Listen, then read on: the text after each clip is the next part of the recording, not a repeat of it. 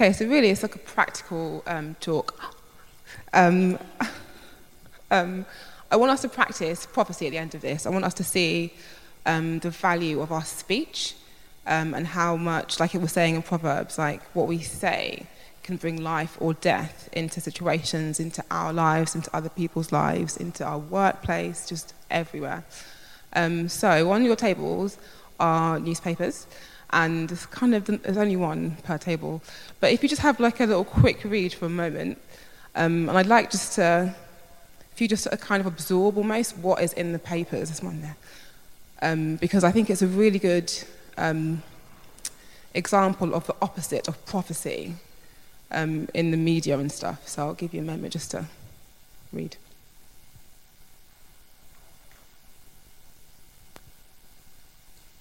Okay, so I hope you get the picture. I find when I look at the media and I look at society and what everyone's saying about each other, it's quite negative. And everyone chooses to look at the negative. Everyone chooses to be critical.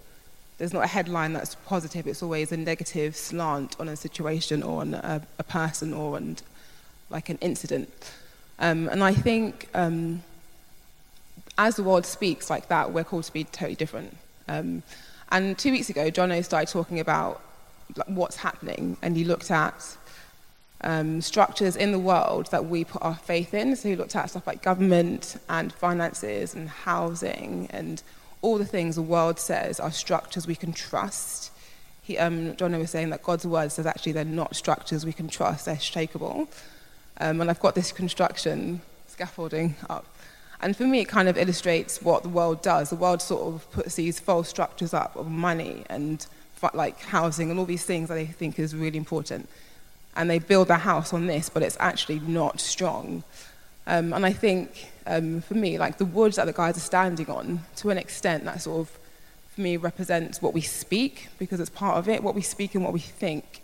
If it's negative, just adds to this structure of negativity and of falseness around us, you know. So if we sort of invest our words into critical, negative, worldly things like the media would want us to do, we build our house on something that isn't strong. So, and also, so in Proverbs it says, the tongue brings life and death, right? So society says death, but Jesus is life, right? So if we meditate on him, if we just literally, like it says, fix our eyes on Jesus, then out of our heart, good things will flow. Personally, my own experience, I was quite like a negative person a couple of years ago. So literally, if I did one thing wrong in my head, I'd be like, oh, you're such an idiot. And during any one day, I'd say I'm an idiot about 45 times, like mentally, like I drop a pen, oh, you're so stupid, oh, you're so this. And out of my heart, out of that place of being like meditating on badness in the world, I was speaking death over myself and death over situations and not life. So as opposed to seeing the goodness in the bad, I was always picking up the bad in myself or the bad in others. And I think Jesus, he was so countercultural on that. When he came to earth, he was just the opposite, wasn't he? He spoke truth and not what was true.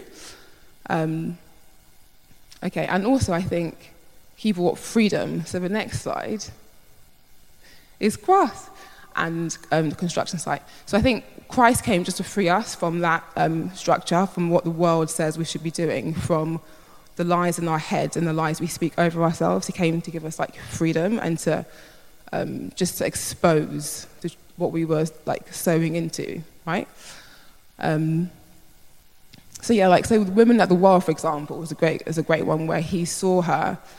And he knew all about her past, but he chose not to go into that. He called her out to be more than what she thought she was, and more than what circumstances said she was. And then she went on to tell people about him and was changed and transformed.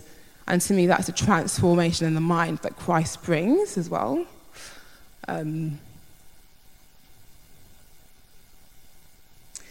Proverbs is just really full about how important our words are.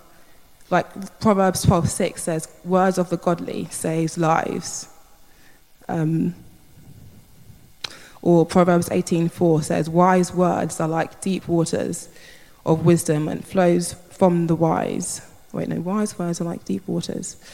And they flow from the wise like a bubbling brook.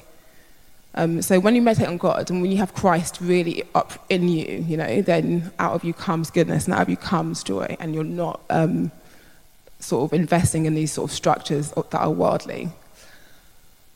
And so I think part of that is prophesying. So when you're in a bad situation and when you're with people and when the world is saying one thing, I think prophesying goodness into that situation is really, I find really helpful.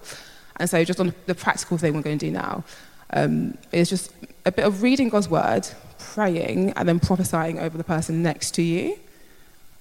Because I think sometimes you see the truth in people, or you see what's true. So I'm a late person sometimes, and that is true of me. But the truth is, I'm a daughter of God, and I'm a mighty warrior, and I'm saved by grace. And there's all these truths about me, and I think it's important for us to focus on the truth. And we all know truths about ourselves in God's word because it's full of them.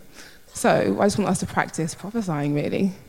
So if we get into pairs, maybe, and maybe let's pray about it first, and then see if God's saying anything to you about the person you're praying for and prophesying over, and just use his word. Have a look over his word. I like Psalms for that. Psalms is full of amazing truths about everybody. So if you're stuck, go to the Psalms and pray over that, and then prophesy what you think God is saying to you for that person. Prophecy. Because prophecy, I think, is a jargon word.